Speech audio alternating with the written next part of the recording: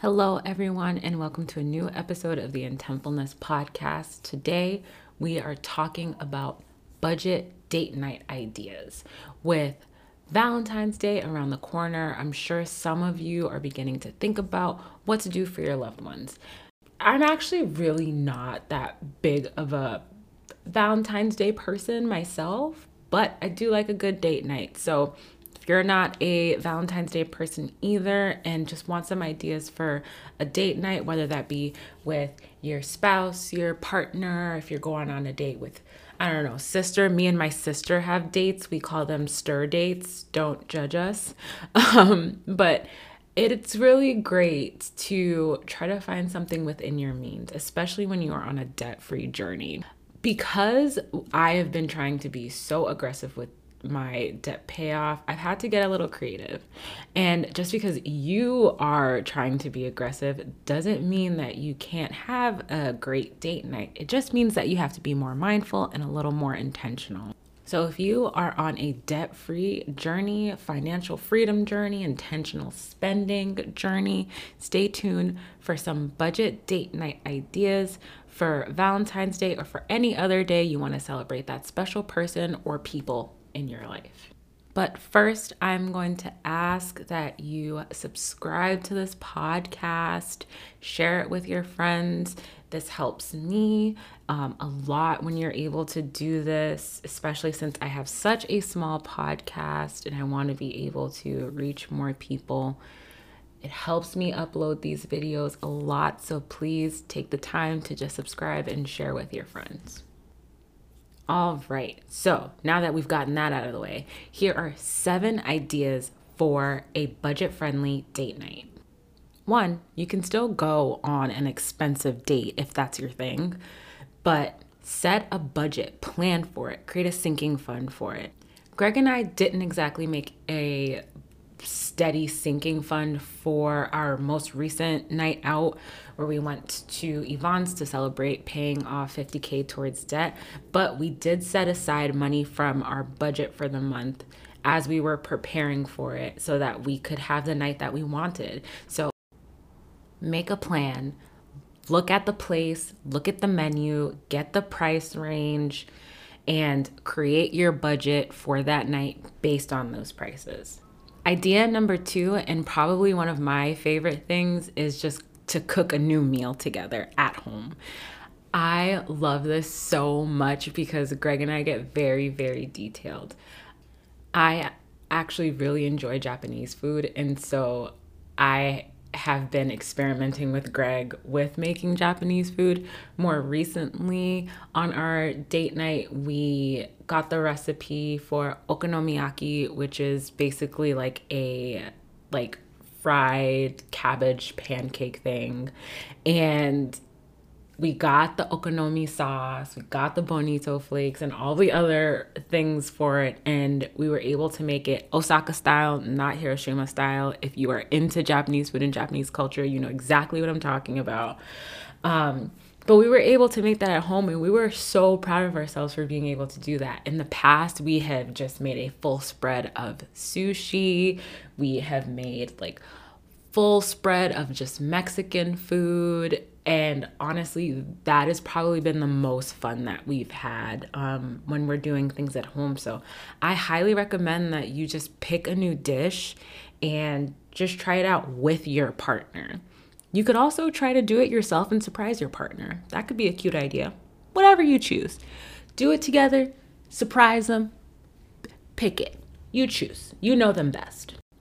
Number 3 is game night. If you've got board games or maybe even a puzzle, spend the night just doing that. Grab a glass of wine, spiked seltzer, a beer, or hard liquor, or no liquor at all and just drink some water. But like, have fun playing Uno or whatever it is that you play. You could even just play video games. I played Just Dance for a large period of time with Greg. Naturally, I beat him every single time. But there are times where like we'll just play like old school Mario and we will get through the whole game together and we will end up playing all night. So that is another great idea. I mean, especially if you're playing classic Mario. I mean, let's talk about the nostalgia attached with that.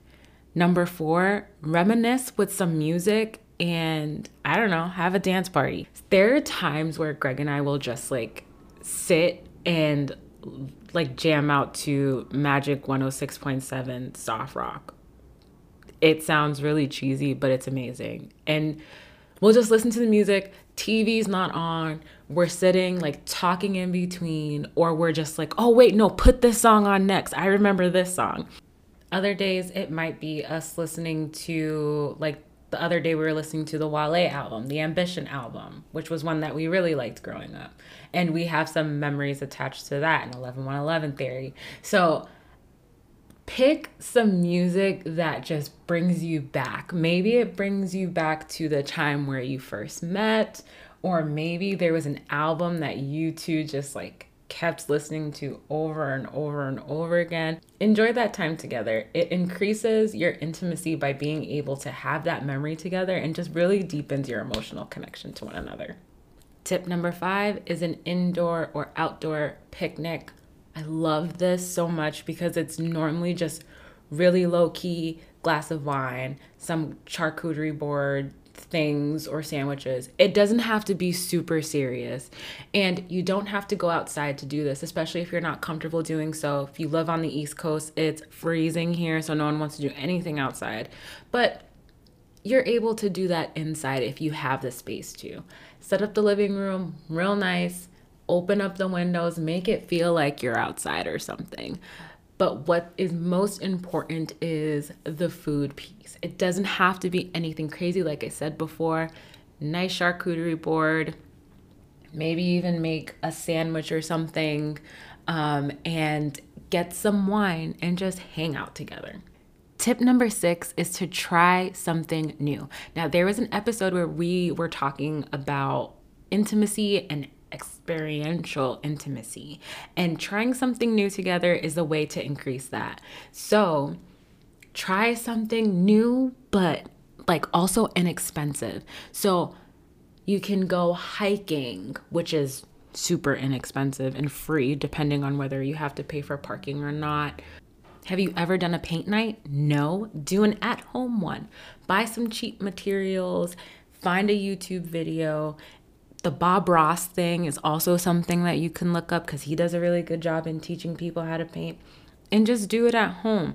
Something that Greg and I are going to try, which I've done like once or twice, but was not serious about it at all, is roller skating. And I've expressed this to some of my friends that I'm very much looking forward to learning how to roller skate. And so this is my first step in doing this. Greg apparently knows how to roller skate. Wish me luck. I might come back bruised, but I am excited to try that because it's new and it's exciting and it's pretty inexpensive. So find some things that are in your area that might not cost that much. Set a budget. If it's anywhere from like $20 to $50 and you can have fun with that, then that is the way to go, especially if it's going to increase some more of that experiential intimacy. My 7th and final tip is to go out to eat, but like not be over the top with it. You don't have to go to like a 5-star restaurant to go out to eat. Like I know some of y'all remember or might even still be living in those broke college days where like Fridays, Applebee's, Chili's, like that's just where you went. Go there and enjoy yourself. There was a time where Greg and I had a like full date planned. I don't know what happened. We're like getting dressed and getting ready to go, and we were both like, we kind of don't feel like going to this expensive place. I remember it was cold and I was like, I really just want like a really good bowl of ramen. Like, let's just go get ramen.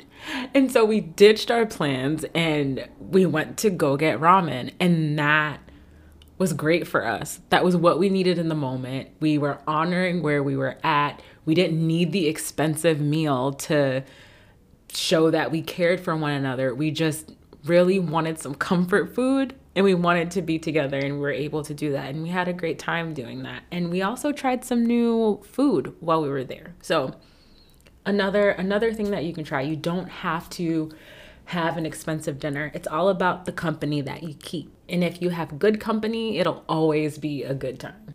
And those are my 7 budget-friendly date night ideas and tips. I hope that you're able to leave with an idea and that you're able to start making those Valentine's Day / date night plans. I'm also looking forward to hearing what you end up doing, or if you had any other ideas that can be on this list. I am going to put up a Q&A, and you can go ahead and shoot your ideas down there.